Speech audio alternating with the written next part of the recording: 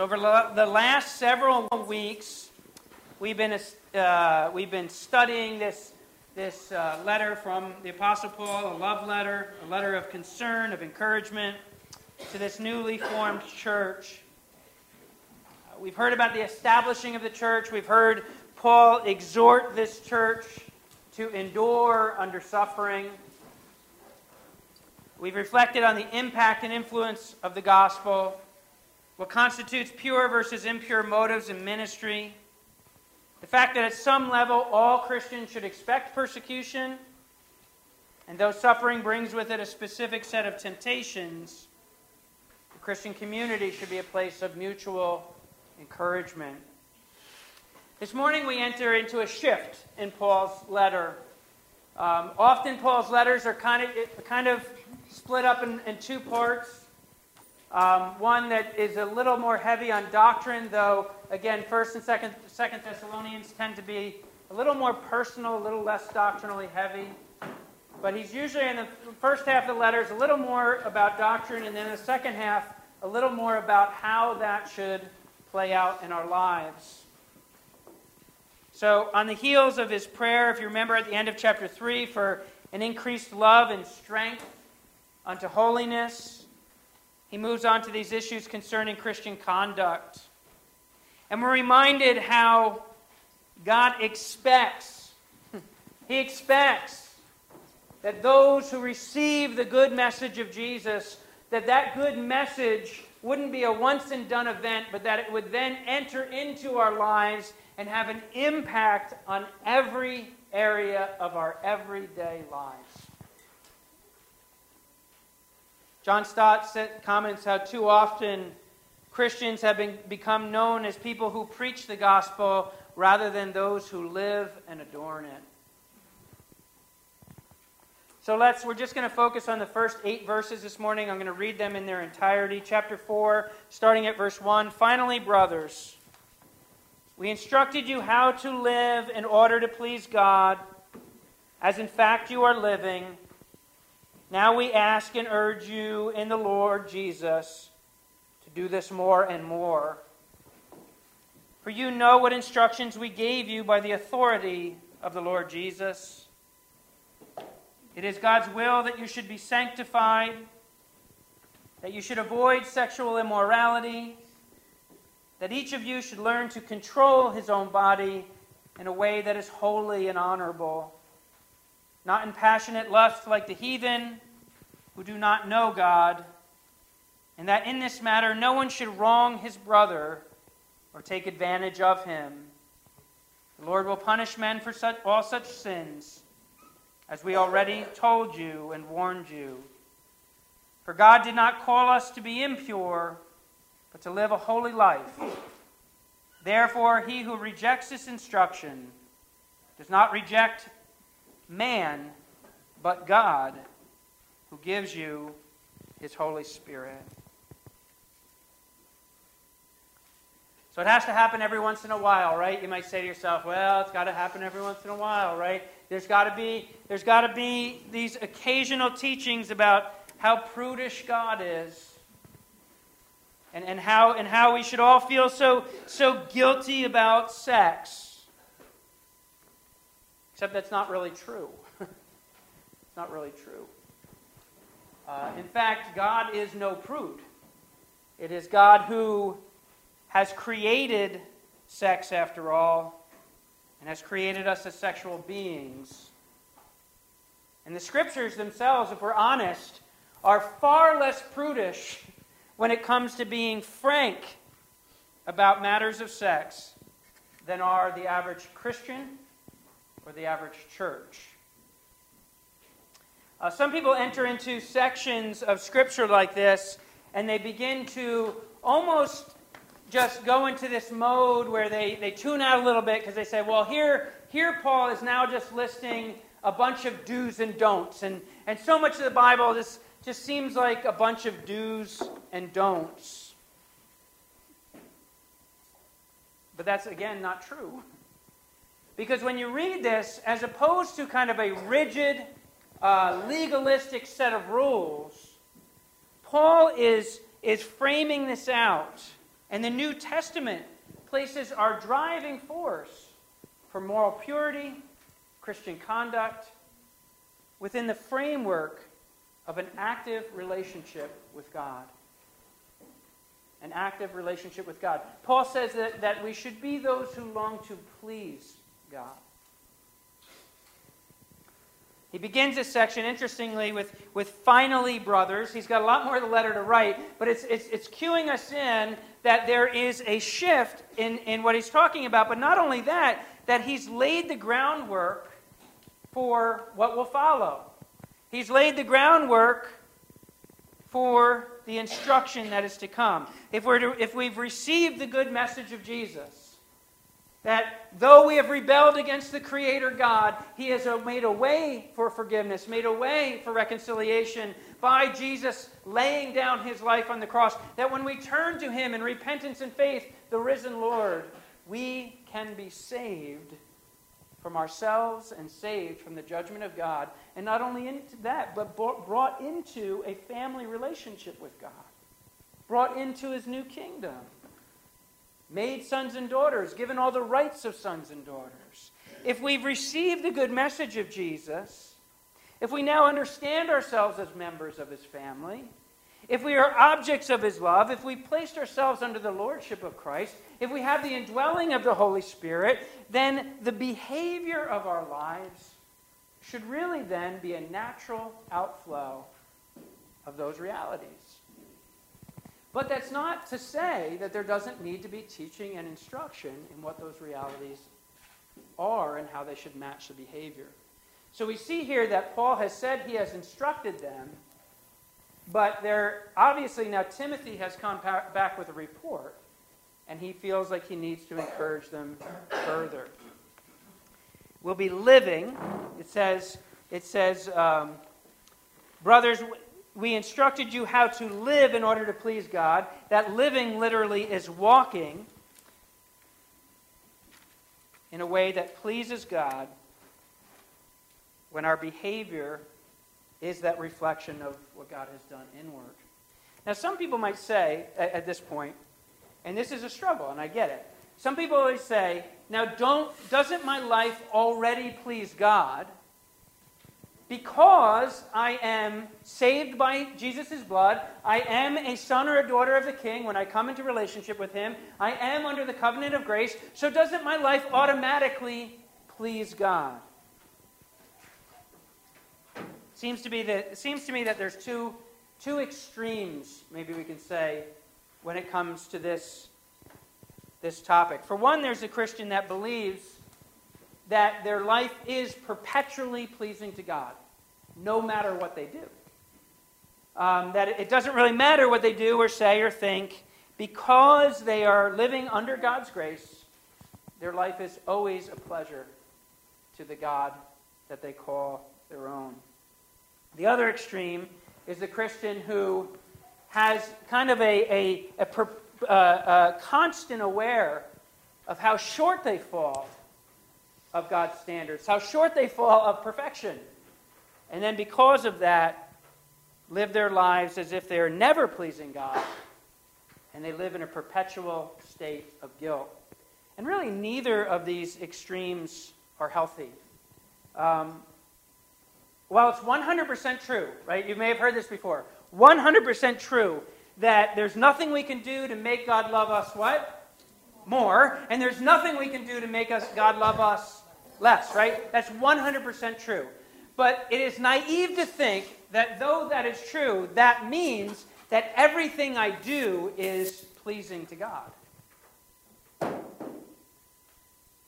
On the other hand, God is a God of infinite patience.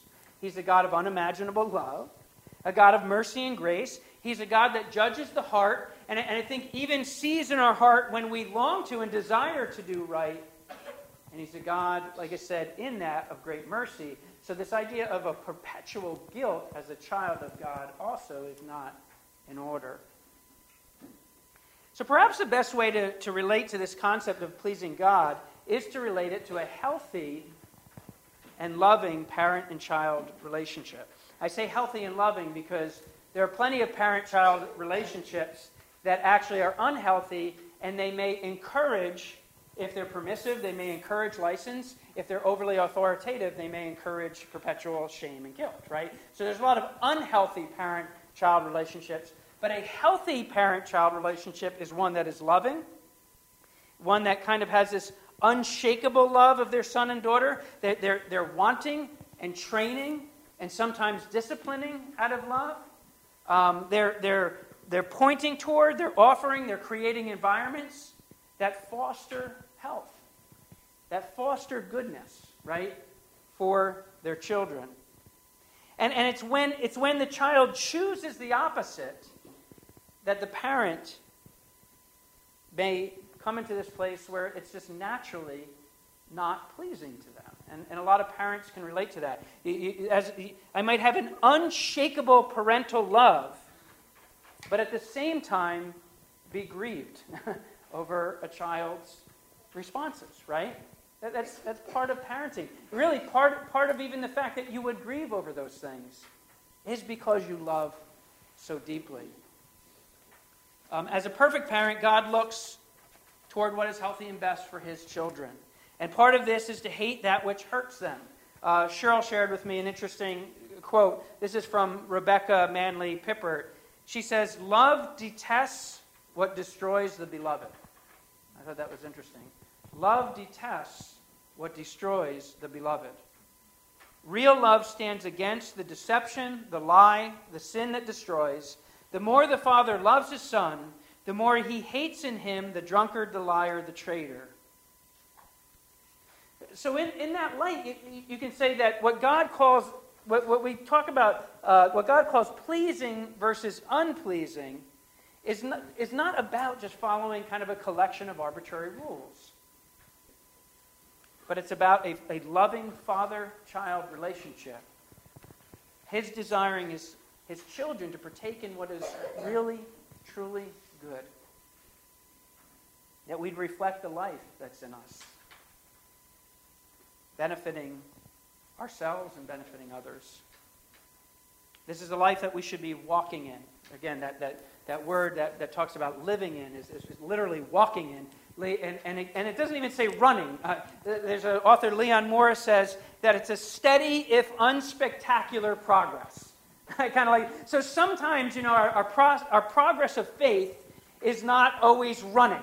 It's sometimes it's just walking. It's just a steady, if unspectacular progress, a steady movement forward in which God is capturing our minds and capturing our attitudes and capturing our activities in increasing measure, and that it's always increasing, as Paul has already said, that your love would increase, more. And here he says that this walk, this life, this obedience to the Lord would be ever increasing, that it would just be, as Paul says, more and more. And this happens as we continue to submit every corner to the Lord, to the lordship of Jesus. Even those dark corners, we let God's light penetrate into those corners. It's the authority by which the apostle instructs, the authority of the Lord Jesus. And it's there by the power of the Holy Spirit that we're sanctified, this word that means that we're made holy.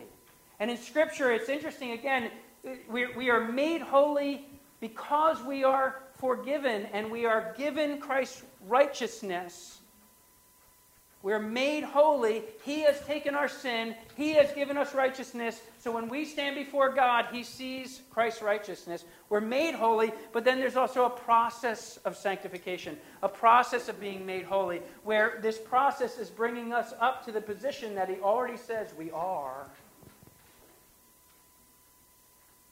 That all happens under the lordship of Christ.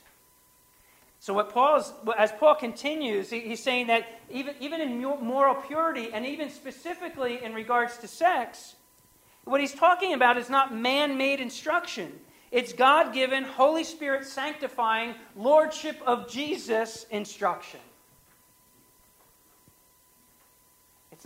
These aren't some just ancient ideas of some backward society. God-given, Holy Spirit sanctifying lordship of Jesus instruction. Paul says to reject it is not to reject man, or it could maybe say not to reject him, not to reject his words, but it is to reject God and his Holy Spirit, whom Ephesians 4:30 says we can grieve. Leon Morris again says, the person who takes sexual sin lightly, who sees it as something that does not matter much, is in effect treating God as of no account, for the prohibition is his. So that's, I just want to take the beginning, the first half, to just kind of lay out the framework.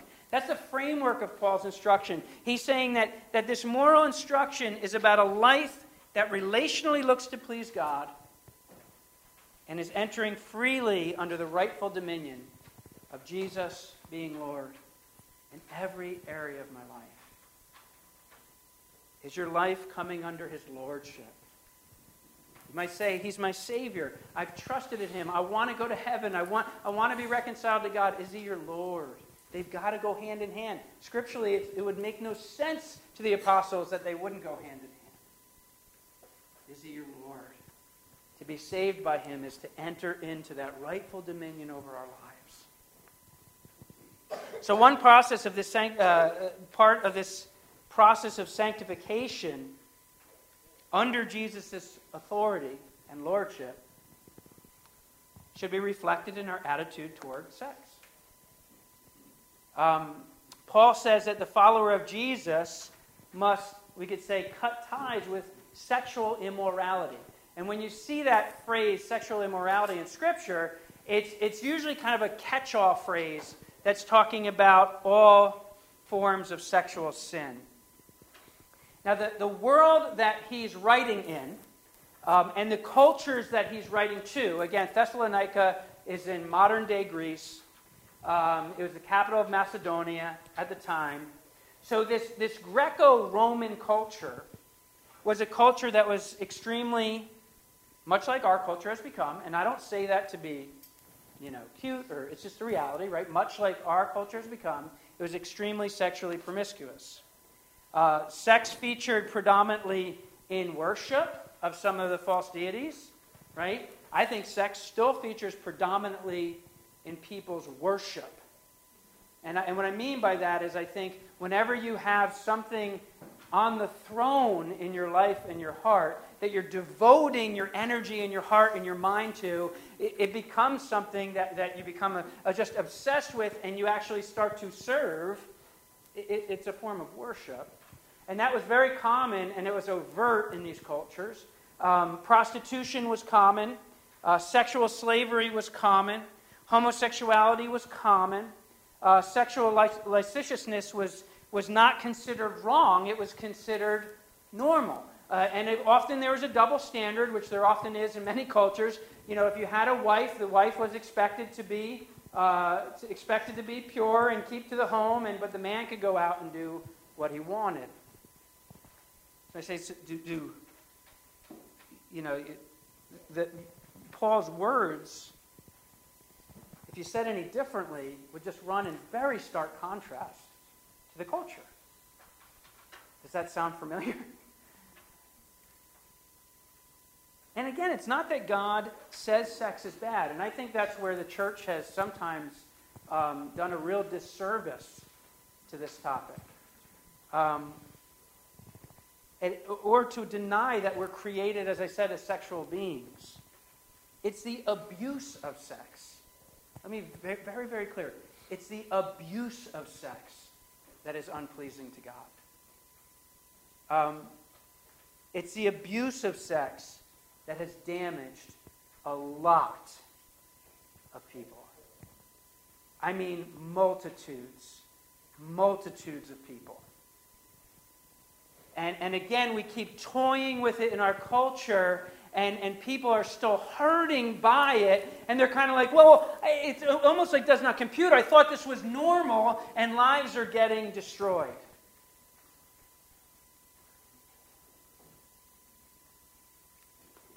Cheryl and I have a wood stove in our home, and we love that wood stove. Cheryl often says that if we didn't have the wood stove, she would die in the winter. She doesn't say it that way. She would die. If I lived in Tioga County in the winter without a wood stove, I would die. And because it brings warmth, right? It's very functional to the house. It brings warmth. You come into our house in the middle of January, you know probably if you've been there, you come in like shorts and shorts. It gets warm in our house, but it also it has a way of even just bringing comfort and beauty. You can sit in front of the fire. Cheryl especially spends hours reading in front of that fire. It's beautiful and functional. But yet outside of that box, right? If all of a sudden that fire was on our curtains and on our carpet and on our walls, and all of a sudden then the same fire that was functional and brought tremendous beauty, comfort, and pleasure has a force of absolute destruction. Absolute destruction. And likewise, sex, when enjoyed in God's rightful confines, protected and honored in a marriage covenant between one man and one woman. And it needs to be honored there, too. If I could just make a quick note to that. It needs to be honored there because there's abuses of sex even in marriage relationships. It's meant to be a beautiful and pleasurable expression of intimacy and love. It's also how functionally God has populated the earth. And sex is so intimate, in fact, that the Bible says that when two bodies come together, there's this mysterious oneness that happens between two people. And you get this sense when Paul says that in 1 Corinthians, that he's saying it's sacred.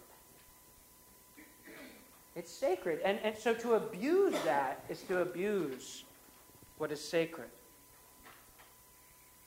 God doesn't look to restrict us concerning sex, to only restrict us, but it's really a matter of what does life and life more abundant look like?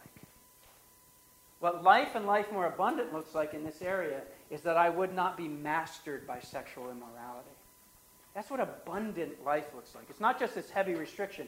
What does abundant life look like? That I wouldn't be mastered by sexual immorality, but that I would approach it and only enjoy it in what God says is healthy and good. Paul says that the followers of Jesus must avoid sexual immorality, and each of you should learn to control his own body. What if you're talking about, if there's something that has to come under control, what's assumed? What's that? It's out of control? Or certainly can be out of control, right? It's something that has to be reined in. The reality is that practically everyone, and I would say there's probably varying degrees to this. Practically everyone, certainly every adult, at one level or another has sexual desire. We said that's part of God's design. The problem is that natural sexual appetite, as it's been designed by God, has gone awry through our sin, through our rebellion. It's been twisted. So nearly all of us then, as broken people, as sinful people, have sexual desire that falls outside of God's design. Nearly all of us deal with that. And when given into it, again, it could be an obsession with sex. It could be an obsession with a woman's body. It could be continual lust of the eyes. It might be unchecked fantasies of the mind. It might be sex outside of marriage in any way. It might be same-sex attraction and so on. But Galatians 5 tells us that the fruit of the Spirit, one of the fruits of the Spirit is what? Self-control. So the assumption of Scripture is that with the Spirit of God, there can be mastery over these appetites. That there can be a healthy mastery over my mind, that it just doesn't run on autopilot. There can be a healthy mastery over our bodies, our cravings, our impulses. Now, Paul assumes that unbelievers, those who do not know God, that a common reflection of their life will be that they're loose in this area. And he uses the word heathen. That's often seems like such a harsh word, right? But the heathen, And what that word really means, it's often translated Gentile, actually. It really is just talking about, in Jewish terms, someone who stands outside of God's community of Israel. So here it's applied to someone who's standing outside of God's grace community that's reflected in those who have received Jesus in the church. Someone who doesn't know God.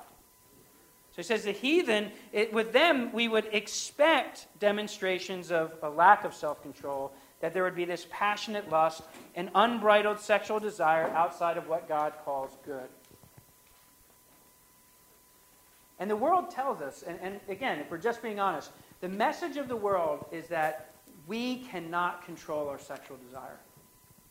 That is a common message of the world, that we cannot control our sexual desire. And that it's almost like it's just a given that you would feed it in all kinds of unhealthy ways. And if you even speak about controlling sexual desire, a lot of times it's tantamount to saying that would be inner torture for a person. Or maybe even worse, that it would be a denial of their personal rights, as we're told that sexual identity is as innate to a person's biological makeup as gender. But even when I say gender, that's questioned by our culture, right? Or race. But the Bible never approaches sex this way. Sex, according to the Bible, is a gift and a privilege, not a right. Sex should be in the healthy confines of a marriage between one man and one woman. Sex still should be selfless. It should be a matter of a shared giving. It should never be selfish. Sex is an appetite that needs to come under the lordship of Jesus, under the control of the Holy Spirit, not indulged in kind of haphazardly as the glutton would deal with his food. Allow me a really quick side note here. All this is true, but as Christians, we are not called to be morality police in our culture. Right?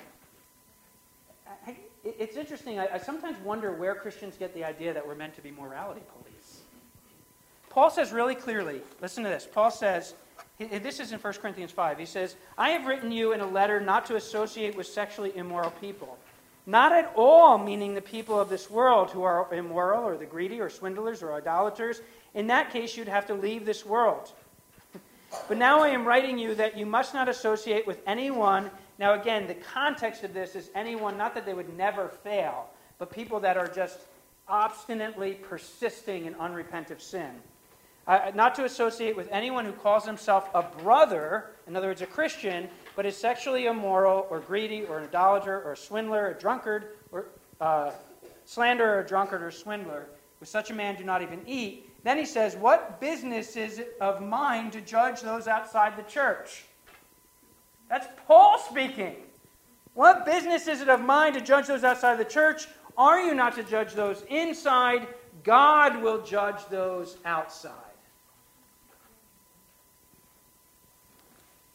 We are not called to be morality police.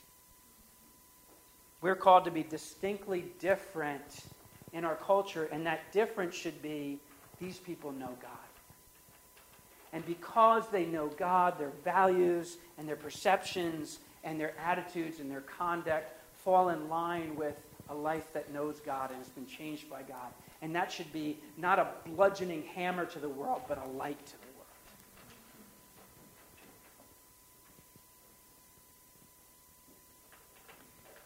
But what's normal in the world should not be normal in the church.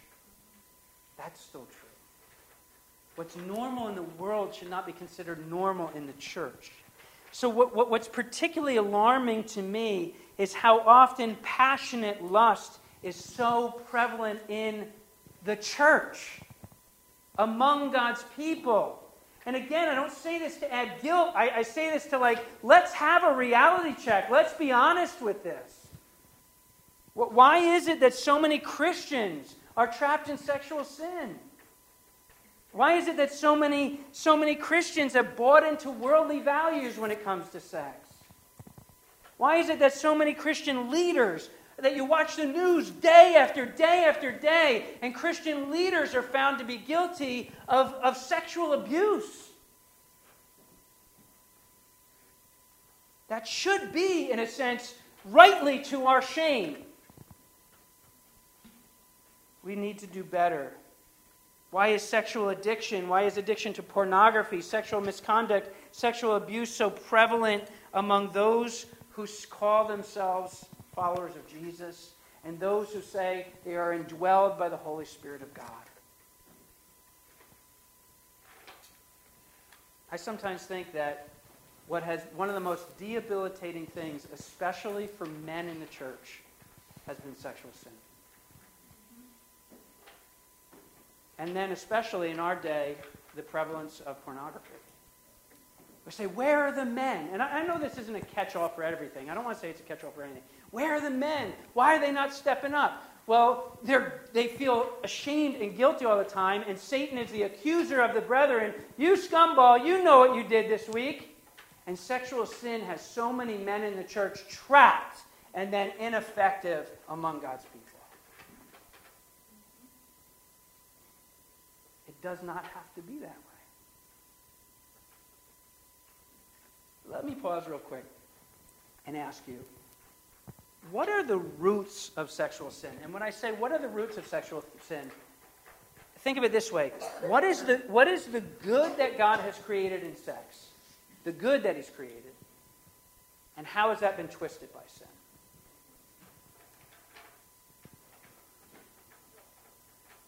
What are the roots? What is the good He's created, and how has that been twisted? Any thoughts? Intimacy is good, but it's been twisted with pleasure. Okay. Only, without intimacy. Okay, great. Great. Thank you, Megan. People are scared right now. We're talking about sex in church. Anything else? I think also, in sex, like the main idea was giving pleasure, pleasing to your partner Mm-hmm. in their relationship, but now it's twisted to take all that pleasure. Yep. Yep. Yep. Very good. Very good. Anything else? Romans is pretty clear on people not glorifying God and God giving them over to sinful desires such as homosexuality. Mm-hmm. And I think that sex has been one of the ways that God has given us to express our love in marriage. Mm-hmm. But instead it's become sex is love. Yeah. And it's not a part. If you love someone, you should be having sex with them. Right. Right. Maybe even if, right? And, Right. yeah. Maybe you don't love them yet, but Yeah. Yeah, it's interesting. I really think biblically, and we've touched on these things, sex is about intimacy and oneness, right? It's about intimacy and oneness within the context of love, within the context of a committed love relationship. And it's actually, I think, a picture, if you're honest with Scripture, in a lot of ways, sex is a picture, and hopefully this doesn't weird you out, of the deep, deep spiritual intimacy that God wants with His people. Right? Because when God's people walked away and they worshipped other idols, what did He say? You've committed adultery. You've gone to bed with these other lovers. Right? So really it's about this deep, even spiritual intimacy. And I really believe that the abuse of sex is a misguided search for that intimacy. That when you get down to the root of it, it's a misguided search for the intimacy hole in your heart. And you know what? It's never going to fill it. It's never going to fill it. And in fact, you're going to have the law of diminishing results. And you're high just like any drug. If you're just abusing sex and it's just going to get less and less and less. And you're going to try more and more and more and go to places you never thought you'd go before. Because it's the law of diminishing results. It's this misguided search of intimacy. Instead of selflessly giving in a committed love relationship, it becomes about control and power. It's just the opposite, right? It becomes about selfishly taking possession of another person's body, even if it's absent of love, even if it's absent of commitment. And that's why even Jesus says, even looking lustfully at someone is heart adultery, because you're taking captive that which is not yours. You're selfishly taking command, taking possession of someone's body without them knowing it, with no love, with no commitment. And then sexual sin begins to destroy. I'm really convinced of this. It begins to destroy our ability to relate intimately to God, to our spouse, and then even in friendship with one another. People don't like intimacy, true intimacy, healthy intimacy, cannot be processed. It's a sin that is against God's order. It's a denial of what he says is good, right, just, and fair, but it's also against other people, because Paul says we can take advantage, as we've talked about, other people. And it's also a sin, interestingly, that Paul says is against our own bodies. Against our own bodies. He says this in 1 Corinthians, and I'm going to wrap up soon. He says this in 1 Corinthians 6, flee from sexual immorality. All other sins a man commits are outside his body, but he who sins sexually sins against his own body. So it's like he's distinguishing this. So sometimes I say, why does it need to be distinguished? It needs to be distinguished because it's an offense against God, it's an offense against others, it's an offense against your own body. And for the Christian, he says, do you not know that your body is a what? Temple of the Holy Spirit, who is in you, whom you received from God. You are not your own. God, it's like Paul saying, you're treating your body like it's your own. And you're not your own. You're bought with a price, therefore honor God with your body. Let me wrap up. I believe we must return, and I'm going to put this simply. We must return to trusting God and putting ourselves under the authority of Jesus when it comes to sex and sexual desire. Well, you say that sounds so simple, but that's the heart of it. You're not trusting God. You're not trusting that what he says is good and beautiful and healthy. You're not putting that area of your life under the authority of Jesus. There should be nothing that masters us but Christ alone. There should be no overriding influence in the Christian's life than the Holy Spirit of God.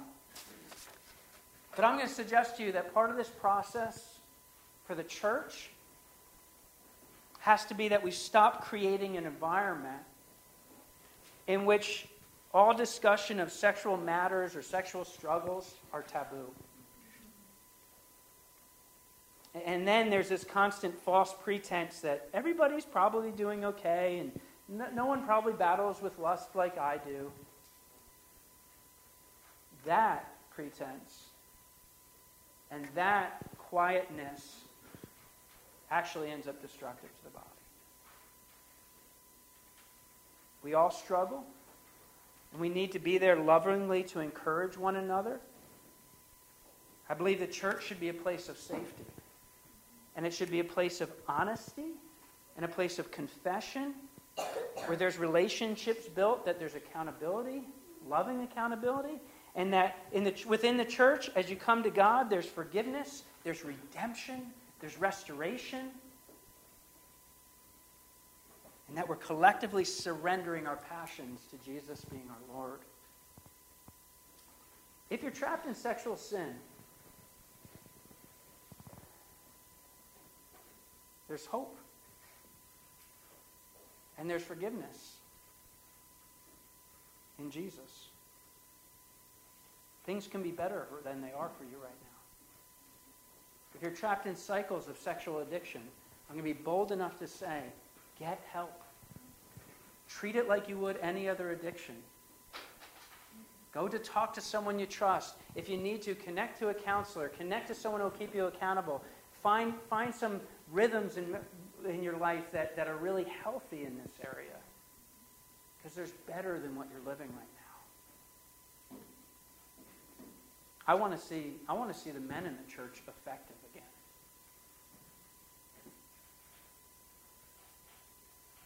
I want to see a place where men and women stop hurting themselves and hurting others and grieving the Holy Spirit and have victory in this area. And that it's not this stale, cold following of a bunch of arbitrary rules from this deity that just wants to make things hard, but it's in the relationship with a God that loves us and we just want to please. Will we commit to such things? Let's pray and then I'll invite Daniel up.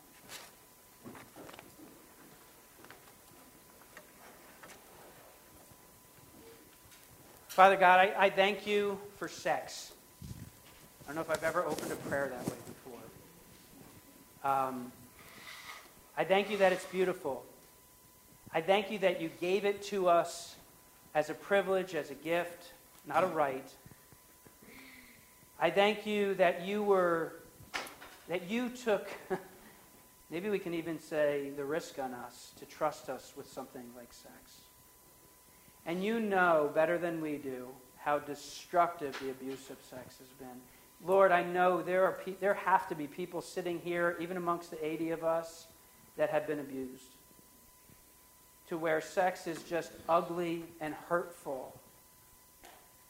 Lord, I pray that you heal their hearts. I pray that they're bold enough to step out and get help, to know that there's healing in Christ, there's healing in the body of Christ, there's healing in talking to someone about it. Lord, may you be the master and the only master of our lives. May we not get convinced that such things are impossible to control, but that by the power of the Holy Spirit, we would live the abundant life. Not mastered by sexual immorality, but trusting you in what you say is good. And that our lives, our morality, our sexual desire would fall under the lordship of Jesus. And there we would find freedom and life. Pray these things in Jesus' name.